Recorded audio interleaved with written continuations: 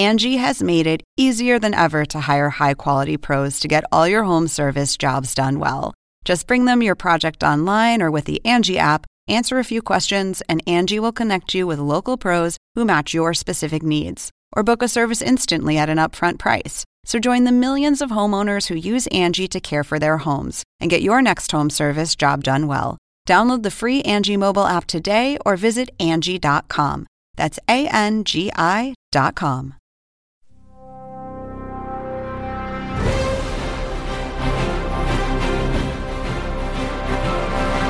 Welcome to the latest edition of March Madness 365. I'm your host, Andy Katz.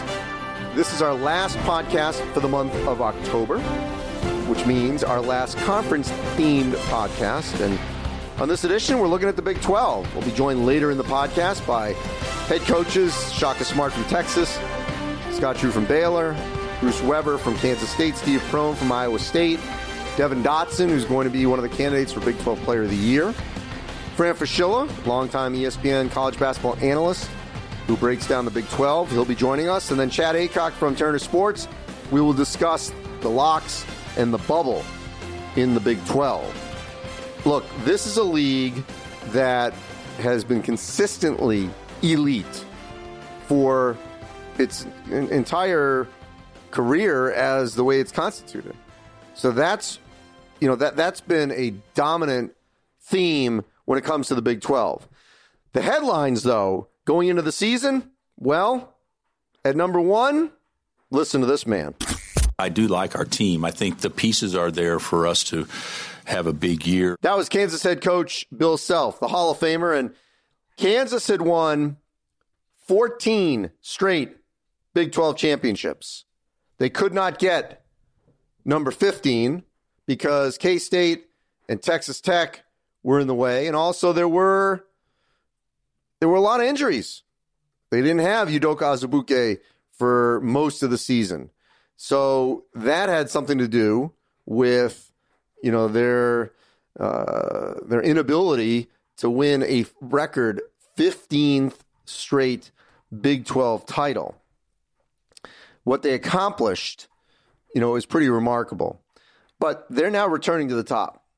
With Udoka Azubuike, Sylvia De Souza, there's no question that they're the favorite with Devon Dotson on the perimeter.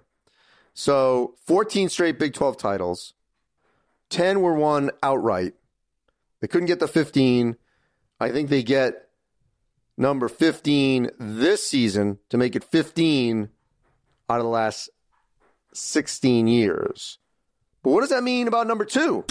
Last year at Texas Tech, to get over that hump, to win the Big 12 for the first time in school history, make it to that national championship game. I'm proud of the consistent we've shown in our first 3 years, and we look forward to, having another great season this year. That was Texas Tech head coach Chris Beard. The Red Raiders, they're staying around. They're not going anywhere. Our headline at number two is Texas Tech is staying. They're not moving anywhere. And all you have to do is look at last season. The year before, they get to the Elite Eight, lose 4 starters. Following season, they get to the national championship game. This year, essentially lose 4 again, if you could argue, or maybe, all their key players outside of Davide Moretti and Kyler Edwards. So basically, it's almost a whole new team besides those two guys, and yet Texas Tech is predicted to be a top 3 team yet again. They're not going anywhere. There is credibility now with Texas Tech. They're staying put. Whoever was going to be picked 9th or 10th, every coach would tell you they could finish 1st or 2nd in the league. It's top to bottom, been the best league in the country. Our third headline going into the season is there are no bad teams. There are no bad teams. You just heard Baylor head coach Scott Drew say that. All 10 teams enter the season with the hope that they could end up being in the NCAA tournament. They're the only league that can say that. And we're going to talk to Fran Fraschilla about that here coming up. And really all these coaches that are on the podcast, they will say the same thing, that all 10 have a feeling they can get in. And with the true round robin, it's going to be a bloodbath. I mean, no one's going through this unscathed. Whoever wins, it's going to have multiple losses, without question. I'd be surprised if they didn't have at least 4 if they're going to win it. There are no bad teams in the Big 12. And now joining me here in March Madness 365, Fran Fraschilla, my good friend, former colleague at ESPN. He covers the Big 12 and has for how long now? Oh, it's got to be 15 years. It's amazing to think about how much fun it's been. No one knows this conference better than you. So this is a Big 12 themed podcast here at Big 12 Media Day. There are no bad teams. Right. And so when I initially did my poll, which I'm going to change, and I told Hugs this, I had them at the bottom. You actually on the phone told me that was probably wrong, and that's fair. Yeah. So I'm going to move them up. But then I see K-State 9th. They're not 9th. What do you make of a league that has no bottom? Last 6 or 7 years, double check this. I mean, when you look at the Ken Palm rankings, Big 12's been 1 or 2 in the rankings among conferences. The reason, Andy, is there's only 10 teams. They play each other double round robin. 6 of these teams have coaches that have been to a Final Four. 8 of the 10 have coaches that have coached in the Elite 8. The level of play is such that there are rarely any one and done. So there's so many really good 3 and 4 year guys. And the competition speaks for itself. Top to bottom, it's as competitive a league as there is in college basketball every single year.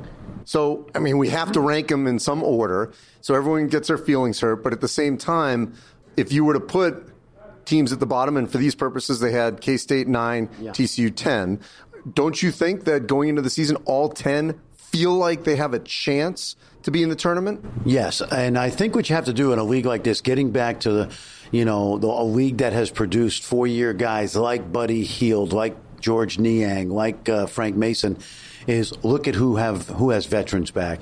And when you look at TCU, while they have 2 really good players in Kevin Samuel and Desmond Bain, by the way, one of the most underrated players in college basketball, it's a very young team. There are other young teams in this league. I think Iowa State is a relatively young team. Their best player is a sophomore, Tyrese Halliburton. So I would probably err on the side of putting the youth and inexperience toward the bottom of the league. And when you look at the top of the league, Kansas, a lot of guys back. Baylor, a lot of guys back. Texas Tech, maybe not a lot of guys back, but some key guys back.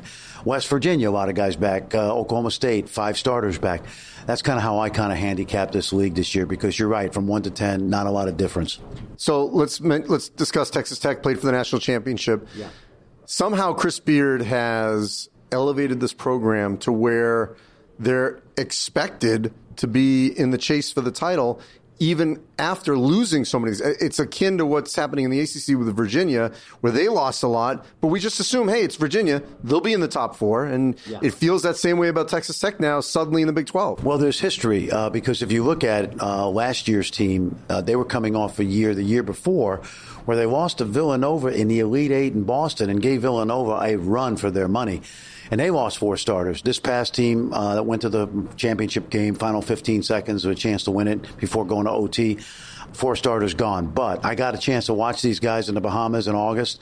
Sure, Moretti and Kyler Edwards, very good players, but great freshmen in Jamias Ramsey, a couple more grad transfers in Chris Clark from Virginia Tech, TJ Holyfield from Stephen F. Austin. And they do have a common denominator in Chris Beard. Having been around this league a long time, Chris Beard's established himself already as one of the best coaches, not only in this league, but in college basketball. And I think that's the reason they're still consistently picked high. They have a lot of talent. It's just young talent. So talking to Bill Self about Kansas, great bigs, but they haven't played together for well over a year. Udoka Azubuike and Sylvia D'Souza. As big as they are, his concern, even in the opener against a team like Duke, is how do they handle when other teams go small? So defensively, offensively, not as concerned. Yeah. What do you see in Kansas as a big pro and a potential con? Well, I think the big pro is a lot of depth. And I think because of the depth at all spots, assuming everybody's healthy, is that they can play big and they can play small. I mean, they can go 4 guards easily, and yet they've got those monsters inside. And don't forget David McCormick, who came on gangbusters at the end of last year. The con is because they've added a grad transfer, a couple of freshmen, some guys like Silvio D'Souza who didn't play last year. I think the con is going to be chemistry early. Like, how do they get all these 13 guys together playing, Bill Self basketball? And I think early in the year, that's the con. But this is one of the deepest teams he's had going back to 2008 when they won it all. All right, so there's 3 schools we haven't mentioned. Well, I said K-State. So I want you to first give me your pro-con on K-State, and then you got the two others. And I'll get to those in a second. Yeah, K-State lost some great seniors. They lost lots of points and experience in Wade, Brown, and Kamal Stokes. And but what they've got back is three guys with a lot of starting experience, a very good recruiting class, and winning DNA right now. I mean, Bruce Weber has done a magnificent job of creating a winning culture out there. Obviously, Huggs did it. Frank Martin did it. Bruce is doing it his own way. So, three guys that have Elite Eight experience and a couple of national, at least one Big 12 title under their belt is pretty good. The school where I don't know where to put them is Oklahoma. I just don't. I mean, I guess they were the one school coming into media day. I just don't know where to put Oklahoma. What would you do with Oklahoma? Well, I'd put them in the middle of the pack and say that they're an NCAA tournament team. They got three really good starters back. They've got a terrific transfer from Wichita State in Austin Reeves, and they have one of the best high school point guards in America last year in Devon Harmon, coming right up the road from Denton, Texas, about 2.5 hours south. So no, I think they're I don't think it's not criminal to say they're middle of the pack when we're talking about a team that's likely going to be in the NCAA tournament. And the last one, and when you think Big 12, you usually think of them, and yet again, who are they? What are they? Texas. Talented, and I think what gets them over the hump this year is they're not going to lose anybody early, like they have the last three draft classes with Bamba and Jackson Hayes and Jared Allen. But their guard play is finally at a level where you could say they've got experience. The last 3 years, they've had a freshman point guard playing a lot of minutes. And now those guys, particularly Matt Coleman and Courtney Ramey, are upperclassmen. They've got a great shooter in Chase Febris. There's a chance Andrew Jones returns to form after a very tough bout with leukemia. And I think their prospects are really bright in Austin because they've got some experience in the backcourt. All right, so if you agree with me on this, that when we get to February, we're going to have probably 6 schools, I'm just throwing out 6 maybe, that are all going to be in that muddled group of could go either way on the field. I think we could get 7 out of the Big 12 total, but I think maybe 9 of the 10, kind of like a couple years ago, if you remember, when Iowa State was the only one that didn't get into the postseason, if I'm correct on that. Yeah. So 9 of the 10 went in the postseason a couple years ago. I feel like it's going to be kind of the same thing, but I think like 6 are going to be like on that bubble in that last weekend. You know what the first Tuesday in February is Groundhog Day? That's Big 12 basketball. Because come early February, you're going to have, honestly, probably 8 or 9 teams competing for an NCAA bid. And Joe Lunardi's going to probably have 8 of them in the field at that point. And then what will naturally happen is somebody's going to get knocked out because of the double round robin and hit a losing skid down the stretch. Unfortunately, like TCU a year ago, even though they were really close. So, yeah, same old story. And I think no less than 5 and potentially 6, maybe 7 NCAA bids. But part of the problem that with this league and what makes it so exciting is you play each other twice and you knock each other off and someone's going to get knocked out. Unfortunately, it's going to be a really good team. Thanks, Fran. Appreciate it. And coming up on March Madness 365, before we get to our coach and player interviews, of course, it is time for hashtag Cats Ranks. For this week's edition, ranking the top 10 players in the Big 12. All right, we're going to start at number 10, going with a freshman, highly touted, at West Virginia, Oscar Tshiebwe. Tshiebwe is going to have a major impact on the Mountaineers up front. He's going to be able to board, he'll be a rim protector, he's going to score a little, and he's going to help West Virginia have one of the best front courts in the conference. At number 9, Matt Coleman from Texas. Look for Coleman to be a consistent scoring presence for the Longhorns. Look, they've had great bigs for years, regardless of the head coach, from Rick Barnes to Shaka Smart, and they've had really good guards. But Coleman, I think, is just the next one to take that baton and elevate his game and be a big-time scorer, distributor for the Longhorns. At number 8, Jamias Ramsey from Texas Tech. Had a good trip this summer to the Bahamas. So much has been made of Texas Tech losing a lot off of their national runner-up team. And they got a big-time recruit in Ramsey. He's going to score in bunches for them.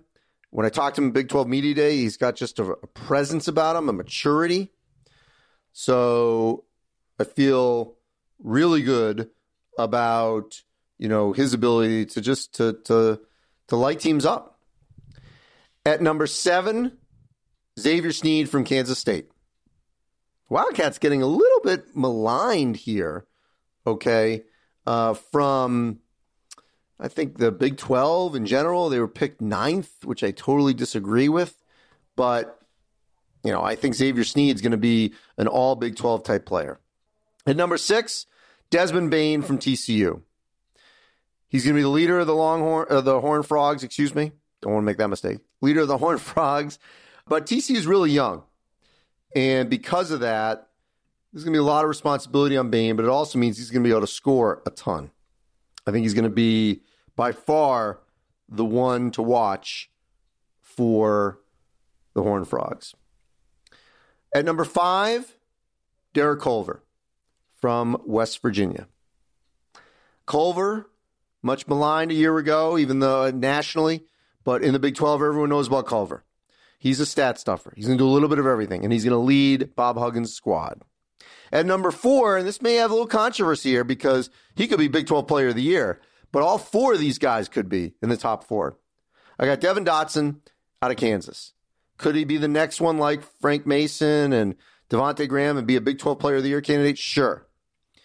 But he's not going to have to do as much because he's got a great big inside. We'll get to that momentarily. At number 3, Tyrese Halliburton from Iowa State. Really good summer for the FIBA U19 team for the U.S. And Steve Prohm's going to lean on him heavy to make an impact this season at Hilton and beyond for the Cyclones. At number 2, Tristan Clark from Baylor. Got hurt. Season cut short in January. He's going to be a presence all year long for the Bears. And the reason that Baylor, along with Jared Butler, will have a chance to challenge Texas Tech and Kansas for the top spot. So, at number 1, I've got Udoka Azubuike from Kansas. Back after wrist injury. He could be the Big 12 Player of the Year. He was in the preseason. He could be an immovable force inside. Could be a double-double machine, rim protector. A little bit of everything for the Jayhawks. So that's your top 10 in the Big 12 Cats ranks.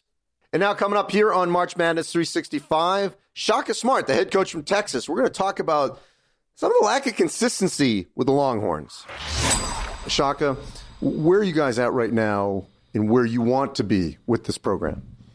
Well, I think we ended the season with a lot of momentum. Our guys, we got a good group of guys coming back that we spent a ton of time in the spring just talking about how we were able to win our last 5 games, what went into that.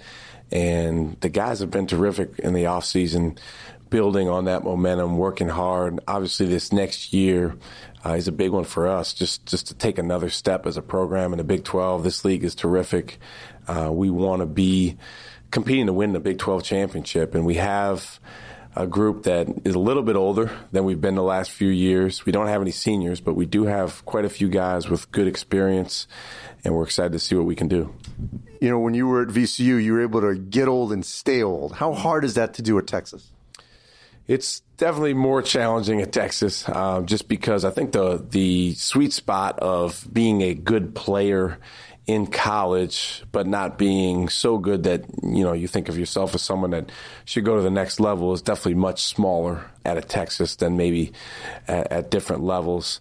But that doesn't mean you can't do it. And we actually have a core group of sophomores and juniors that I think will be around for quite a while. And so we're on our way to getting older, but it never happens as fast as you want it to.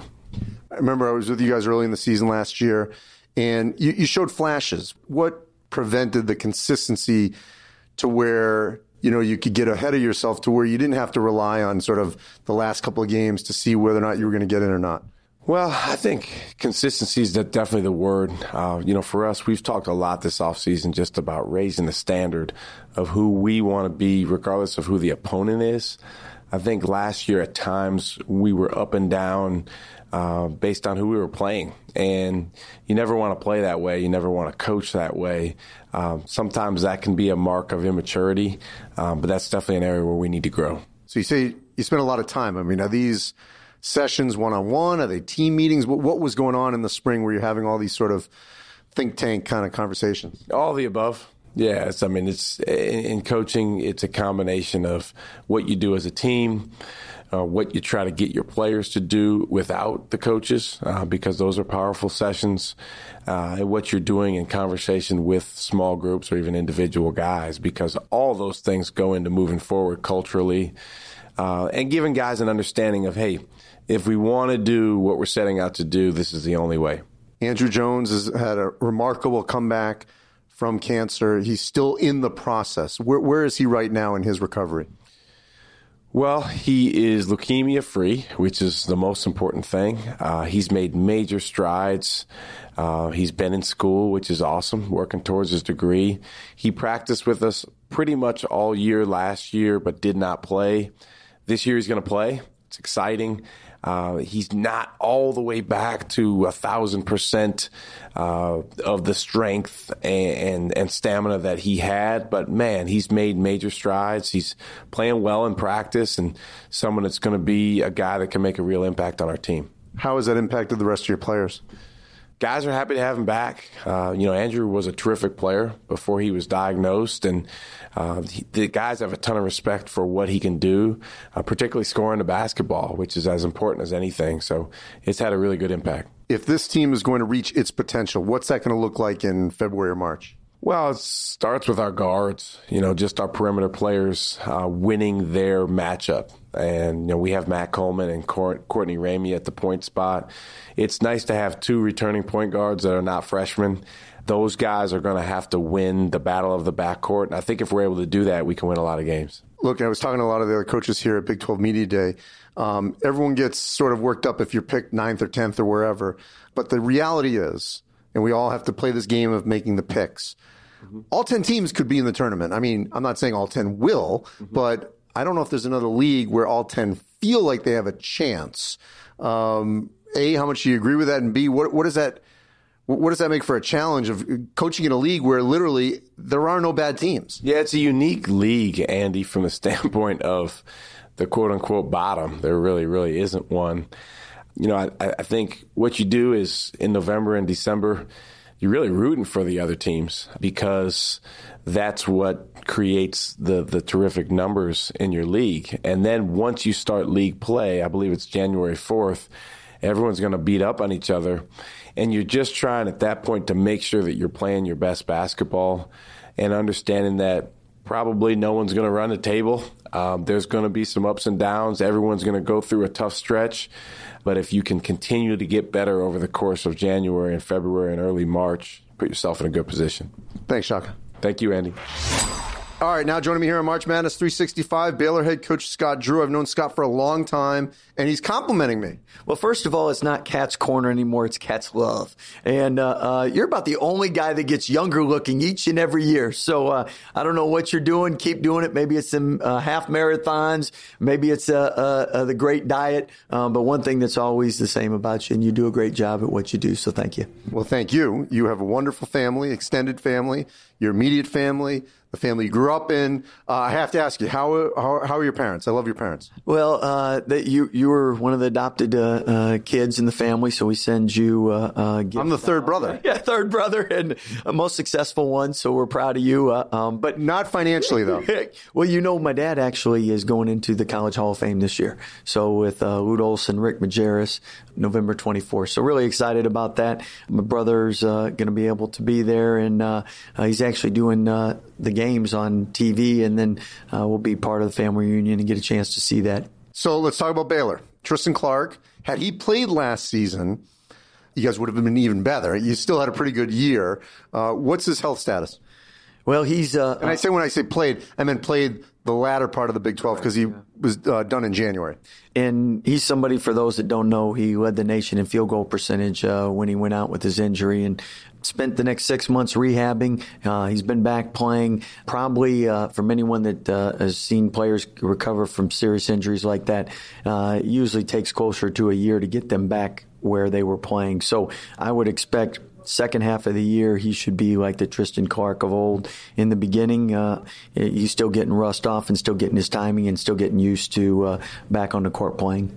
Mario Kegler, no more, not a part of the program, but you found that early enough. So you've been able to adjust. Someone like Jared Butler, who had an outstanding season last season, what are the chances he could break through even more with more opportunities? Well, I think next man up mentality is always important, and to have depth so you can have someone step up. And that's partly why people have picked us to be successful this year, is for our depth. Mario, somebody scored 20 or more, 3 Big 12 games, averaged 10 and 6, was a fourth-year guy. So that's a hole to fill, but it happened early enough where you can make changes and adjustments and prepare for it. So, again, with Tristan, as he continues to come along, and then we did have 2 other players that had surgeries. Matthew Meyer had hip surgery, and Freddie Gillespie had shoulder surgery. So both of those guys missing 6 months also. They're going to take a little time. So I do truly feel that our team, we play a very challenging schedule early on, and I know you like that. You like quality games throughout the year, so we aim to please. But at the same time, I think we'll be better come later half of the year where those guys get back and all the rust is off. You're talking about me not aging. You don't have any gray, and somehow you're able to be very calm during all these things that have gone on, and yet you remain remarkably consistent. Baylor is always in the mix. Well, one of our proudest feats is that there's only been 6 Power 5 schools that have been able to win 18 or more in the last 12 years, and we're one of those. So consistency's hard nowadays, with the one and dones, with the transfer rate, grad transfers and everything. And we've been blessed to year in and year out be able to be successful because of the team first mentality and the players we've been able to have. And it's awful nice of you to say that I haven't aged and I'm not gray. You did leave out that I am bald, but just fading a little bit. Fading a little bit. Scott, always great to see you. Great seeing you. Thanks again. All right, so you heard me earlier rank Devon Dotson in that 4 spot in the Big 12. Well, Dotson knows he's got a legit shot to potentially be Big 12 Player of the Year. You now have a team where you've got newcomers that have come on the perimeter to add depth there. You've got Udoka and Silvio back inside. It feels like all the pieces are in place for this to be a title run type team. You're on the ground. You're there at practice. What are you seeing? I'm seeing, a group of competitors who, love to get after it. Each day in practice, it's competitive, and we're working hard each and every day, and, getting better. And I feel like we're hungry, and we're ready to work. The guys up front that I just mentioned, they didn't play together last season. Udoka was hurt for most of the season. Silvio was not eligible. What have you seen in terms of their chemistry and their ability to really dominate that potential front court there? Right. They're lengthy, long, and can get after it on the board. So, they have size down there, and they can cause havoc, whether that's blocking shots, like I said, rebounding. So, they starting to, getting a better feel for each other down there, and, it should be exciting.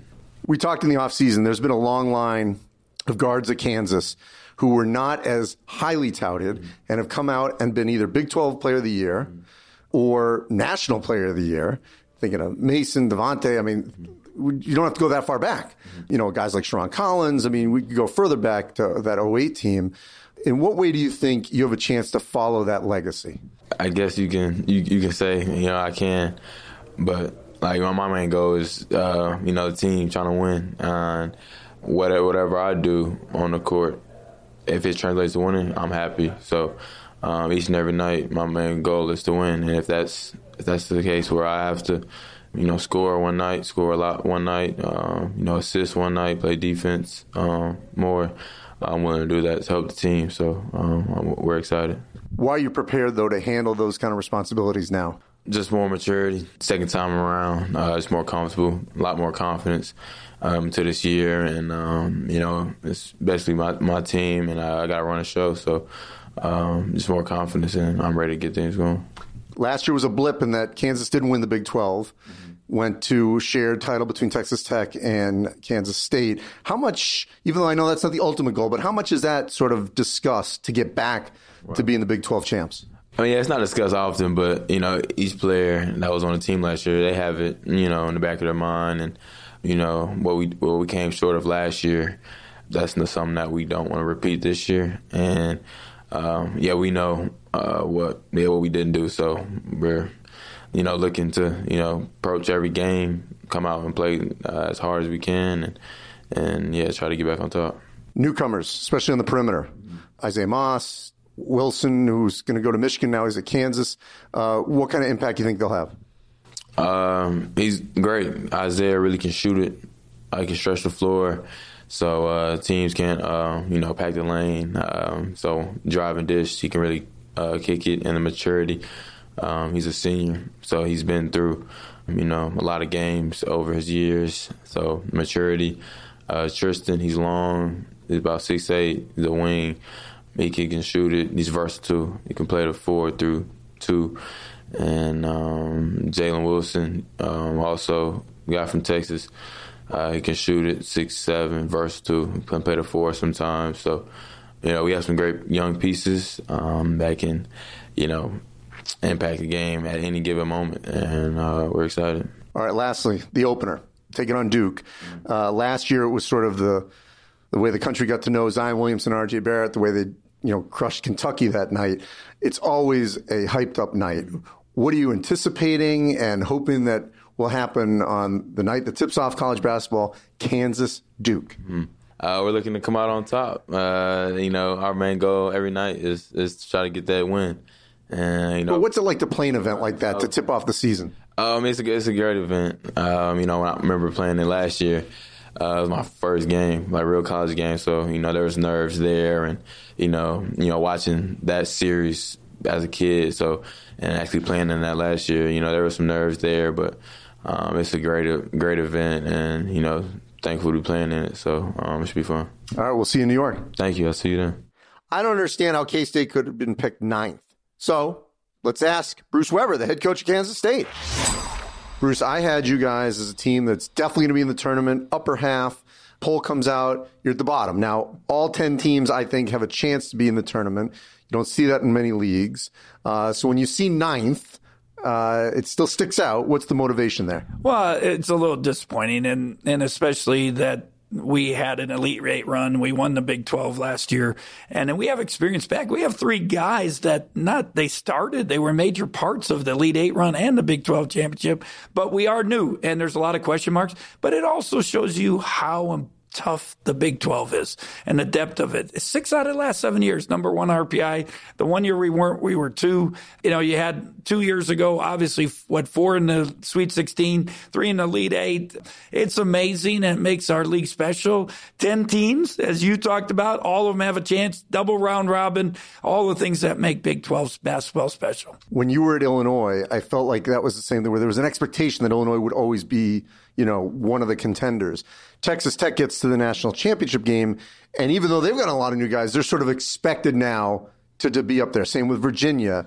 How hard is it to do that, like at Kansas State, to make it to the point where everyone expects, even if you have a turnover, that you will be near the top? Well, you have to do it year after year, and you got to have the year where you overachieve. And I think this year we probably have to overachieve a little bit. We have some experience back, but we have a new team. We got some young guys, but hopefully we talk about championship DNA. We talk about our culture of effort. If those things are there, we always feel we have a chance to get in a tournament. Dean Wade was never fully healthy the last couple of years, and yet you guys still want to share the Big 12, got to the Elite Eight. What did that tell you about the rest of your group? Well, and that's what I think people don't consider, the toughness, how guys stepped up. Dean Wade's on an NBA roster now, and he really should have been a first-round pick. He's that good. I've coached first-round picks. I know he's good enough. And then you throw in Cam Stokes. He missed a year of his career, and he was in and out. And when he was healthy, he was really good. So those other guys kept stepping up. And even the Elite Eight run, Dean didn't play. He played, 4 or 5 minutes against Kentucky.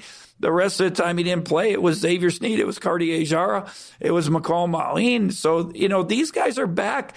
Hopefully the motivation's there for them. I told them I'm mad, but it doesn't matter if I'm mad, it's if they're mad and what they're going to do about it and make sure that we are in the tournament at the end. I had the pleasure of being in that locker room when you knocked off Kentucky. Now, not 2 years, but a year and a half later, how much shelf life still does that win have for the Kansas State fan base, the longtime alums, the older players?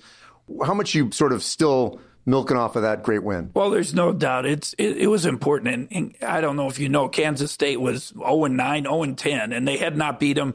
And if you go back to the old guys, Ernie Barrett and back with Tex Winter as the coach, they lost to him in the Final Four, and that stuck with them. And Ernie was hurt at that time. He always says if he was healthy, they would have beat Kentucky and maybe won the national championship. So those fans, those older players, they still appreciate it. It's been great.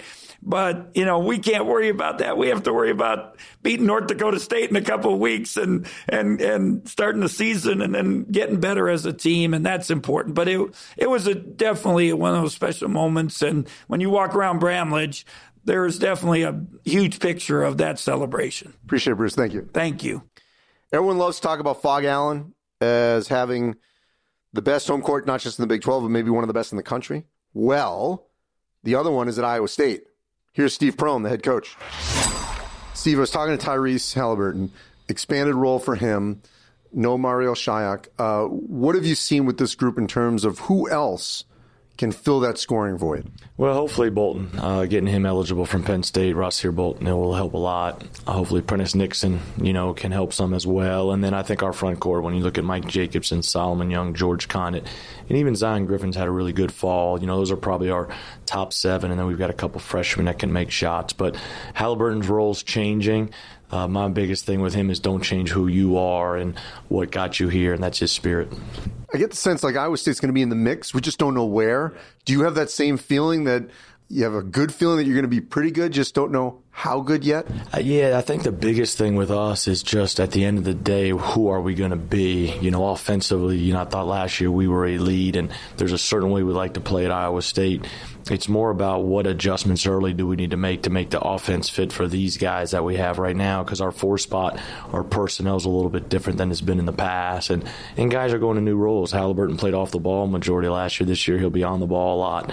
But defensively we're making strides, and we got a great schedule non-conference. We've got a lot of great opportunities to get some resume wins. I got some flack from Hugs when I picked them low initially, but I said it in the context of no one is out of it. All 10, I think, enter the season feeling they have a chance. I don't know if there's another league like that. K-State's picked 9th. They're not the 9th. They're not a 9th place team, but it's in a league where you could, if these teams were moved out to different places, you could say all 10 could be tournament. What's that like to be in a league where everyone legitimately has a shot and there's really no bottom? Yeah, I don't think there is a bottom, and I think that's why it's a league that should get 7 or 8 teams consistently in NCAA tournament, because we play everybody round robin, we play home and home. We've been the best league in the country, and when you look at all the numbers the last 6 or 7 years, whether it's the NET, whether it's Ken Pom, we've got an elite, from, I think, 6 coaches, 6 or 7 have been to the Final Four, 8 to the Elite 8, 9 to the Sweet 16. We've got a tremendous coaching league, but we also got really, really good players, great venues. But I think the biggest thing is there is no bottom. And, it's really, it's up for grabs, and you got to take care of home. I think that's the biggest thing. You say great venues. You could argue that 2 of the best are in this league at Fog Allen and Hilton. You coach in one, you play and coach in another. How would you compare the 2? I think you're right. I think, we seat 14,300 and they seat a little bit more in 16,000, so they average more attendance. But outside of that, I think you're looking at two of the probably top 5 or 10 places to play college basketball. Our fans will you to win. It can be deafening, the noise in Fog Allen. We were fortunate a couple years ago to go in there and beat and knock them off and, in their home winning streak with Monte and Deontay Burton and Naz and Matt Thomas and those guys. But both of them are elite venues with passionate fan bases. Appreciate it, Steve. Thank you. Thanks, Andy. And coming up next on March Madness 365, Chad Aycock from Turner Sports joins me as we'll break down the Big 12 locks, bubble, and whether or not any team is out of the mix. And now here on March Madness 365, Chad Aycock from Turner Sports. And Chad and I will discuss the Big 12, the theme of this podcast, where some teams will be in March. And Chad, to start us off, I basically have no bad teams, as I said at the top of the podcast. So pretty much everyone should feel they are in play. You can hit me with the locks. You can hit me with the bubble. I don't really feel as comfortable saying someone's out of the mix. If I had to pick one, I could. But this is the only conference in America where I can say unequivocally every one of the teams, all 10, enter the season feeling they have a chance to get in the NCAA tournament. Well, Andy, I think that's a fair statement. But unfortunately, one of the coaches in the Big 12 did not think that was a fair statement. Back in September, as you know, Andy, we put out your top 10 teams in the Big 12, 1 to 10. And you had West Virginia last. Somebody has to be last. And we saw on social, Bob Huggins, he was not a big fan of your opinion. He quote tweeted and said, "Andy, you are paid to be an expert? Yikes. Hashtag overpaid. Hashtag we shall see." Andy, what's your rebuttal to Huggins' comments? Well, as you know, because we posted it on our social platform, I did interview Bob Huggins at the Big 12 Media Day. And tongue-in-cheek, he gave me some flack, threw a JFK quote at me that you posted as well. Look, when I originally did that, I was concerned about their guard play. And I figured, okay, someone has to be last. By the way, they finished at the bottom last year, which was totally an anomaly for a West Virginia team. If you remember, sometime last month, we did a whole list of teams that I said I'm going to be wrong on. And West Virginia was on that list. So I am telling you right now, I was wrong. And now I'm moving them up. So in our conversation now, I am moving them up. And I am putting them in the category of not lock, but strong bubble, however we want to say it, that a team that's going to be totally in the mix to potentially get a bid. Okay, so you've got them on the right side of the bubble for now. But before we get to the rest of your bubble teams, let's go ahead and start with those locks in the Big 12. Andy, what do you got? All right, so I've got 3 locks. Here in late October, I feel unequivocally Kansas, Texas Tech, and Baylor will be in the NCAA tournament. I don't think I'm breaking, a massive news story here by saying that, but I would say those 3 unequivocally will be in. So you have them finishing in that order? At this juncture, yes. I've got Kansas 1, Texas Tech 2, Baylor 3. I think I agree with you. We saw the media pick Baylor number 2. I was a little surprised by that, especially with the news of Baylor losing Mario Kegler. I do have Texas Tech 2. It's funny, Andy. We saw Texas Tech 2 years ago, or I guess last year. They lost 5 of their 6 scores from that Elite 8 team, and then they made the national championship game. And then this year they're losing 4 of their starters from that team. And we're still kind of expecting them to finish, top 2 in the league? Like, it's just so impressive what Chris Beard's done with them, so nothing will surprise me there. I agree with your locks. But, Andy, let's jump right into your bubble discussion. How big of a bubble do you really have the Big 12 standing? All right, well, maybe this is cruel, but if I'm going to take one out, I would take out TCU at the bottom. So that would put at least 6 in the bubble. And I would have Iowa State, West Virginia, and K-State sort of the top of that grouping. And then the bottom part of that grouping, I would have Texas, Oklahoma State, and Oklahoma. Someone's got to be 9th in that grouping. I totally disagree. And this is to the point of also the Texas Tech comparison of how we now just give them more credit because of what they've done the last 2 seasons. K-State was picked 9th. And as you heard earlier in the podcast, my conversation with Bruce Weber, he was kind of surprised by that, because how are they not getting a little bit of a pass for losing some players? 2 seasons ago, they were in the Elite Eight, and it seems like people forgot about that with K-State. So I'm higher on K-State than clearly the predictions that came out of the Big 12, because they were picked 9th, just like earlier in the offseason when I had West Virginia in that grouping, and clearly that was looked down upon. The reason TCU is in that other group is they're just really young. They've got one of the better players in the league in Desmond Bain, but they're really, really young.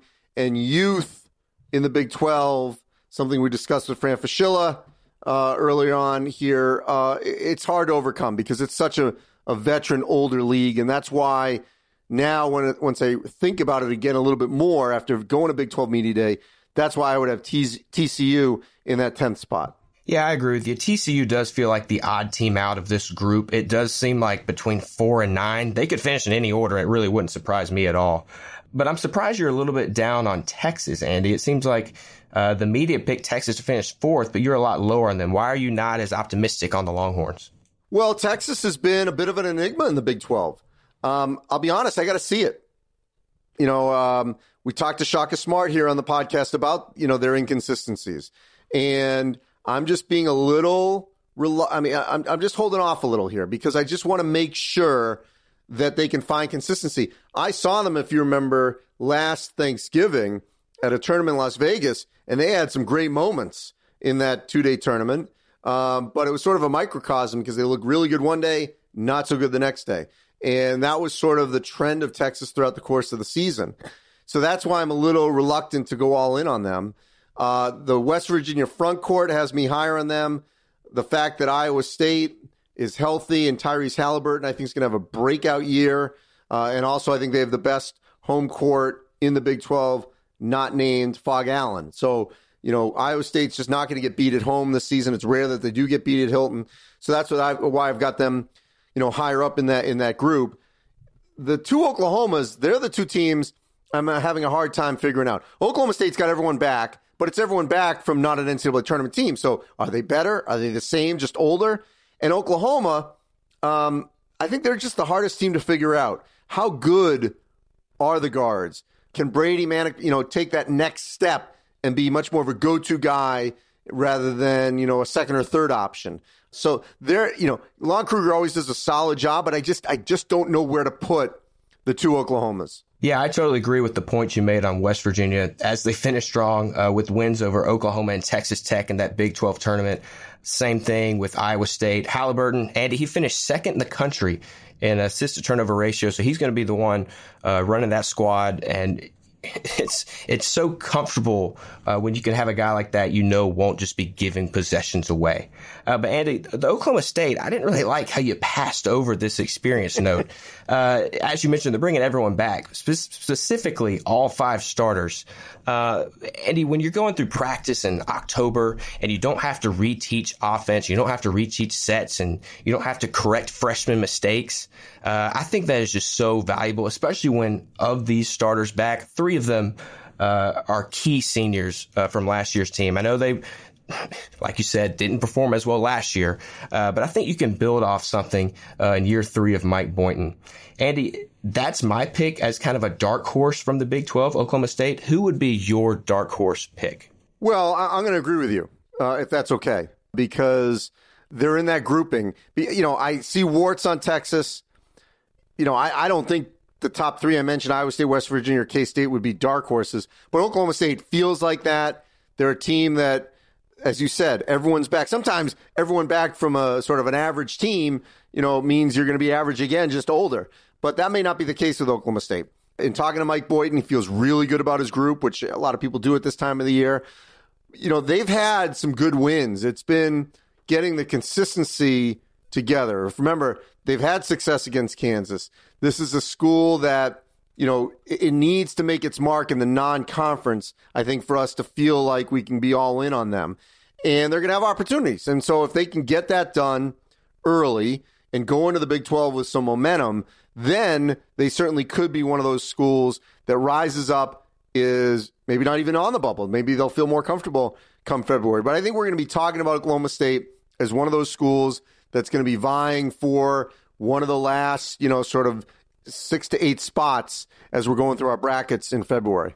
No doubt, Andy. And this wraps up our Big 12 preview and our final conference preview. We're a week away from the Champions Classic. We'll both be on site in New York City. Andy, I'm excited. Yeah, it's going to be great. And next week's podcast, Chad, we're going to have all 4 head coaches, Duke's Mike Krzyzewski, Kentucky's John Calipari, Michigan State's Tom Izzo, Kansas's Bill Self. That's 4 Hall of Famers, all on this podcast, March Madness 365. Other podcasts, you got about a week. I challenge you, see if you can get all 4 on one podcast.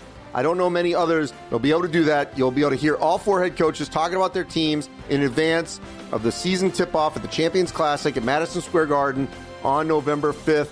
And by the way, it's the top 4 teams in the AP poll. It's the top 4 teams in my Power 36. It doesn't get much better than that to tip off the season with those kind of headline teams, and we've got big-time players on all 4 squads. So that's next week. Podcast will revolve around the Champions Classic and tipping off the season. Great way to start the year. As you said, this ends our conference previews in the month of October, and next week we've got games. So the headlines in the following week after that will be actually on the game action, and that'll continue obviously all the way through the NCAA tournament. All right, so that wraps up this edition of March Madness 365. For Chad, I'm Andy Katz. As always, you can find this podcast wherever you download your podcast, and snippets and the full version all over our social media platforms on Twitter and Facebook. March Madness, NCAA.com. Thanks for listening.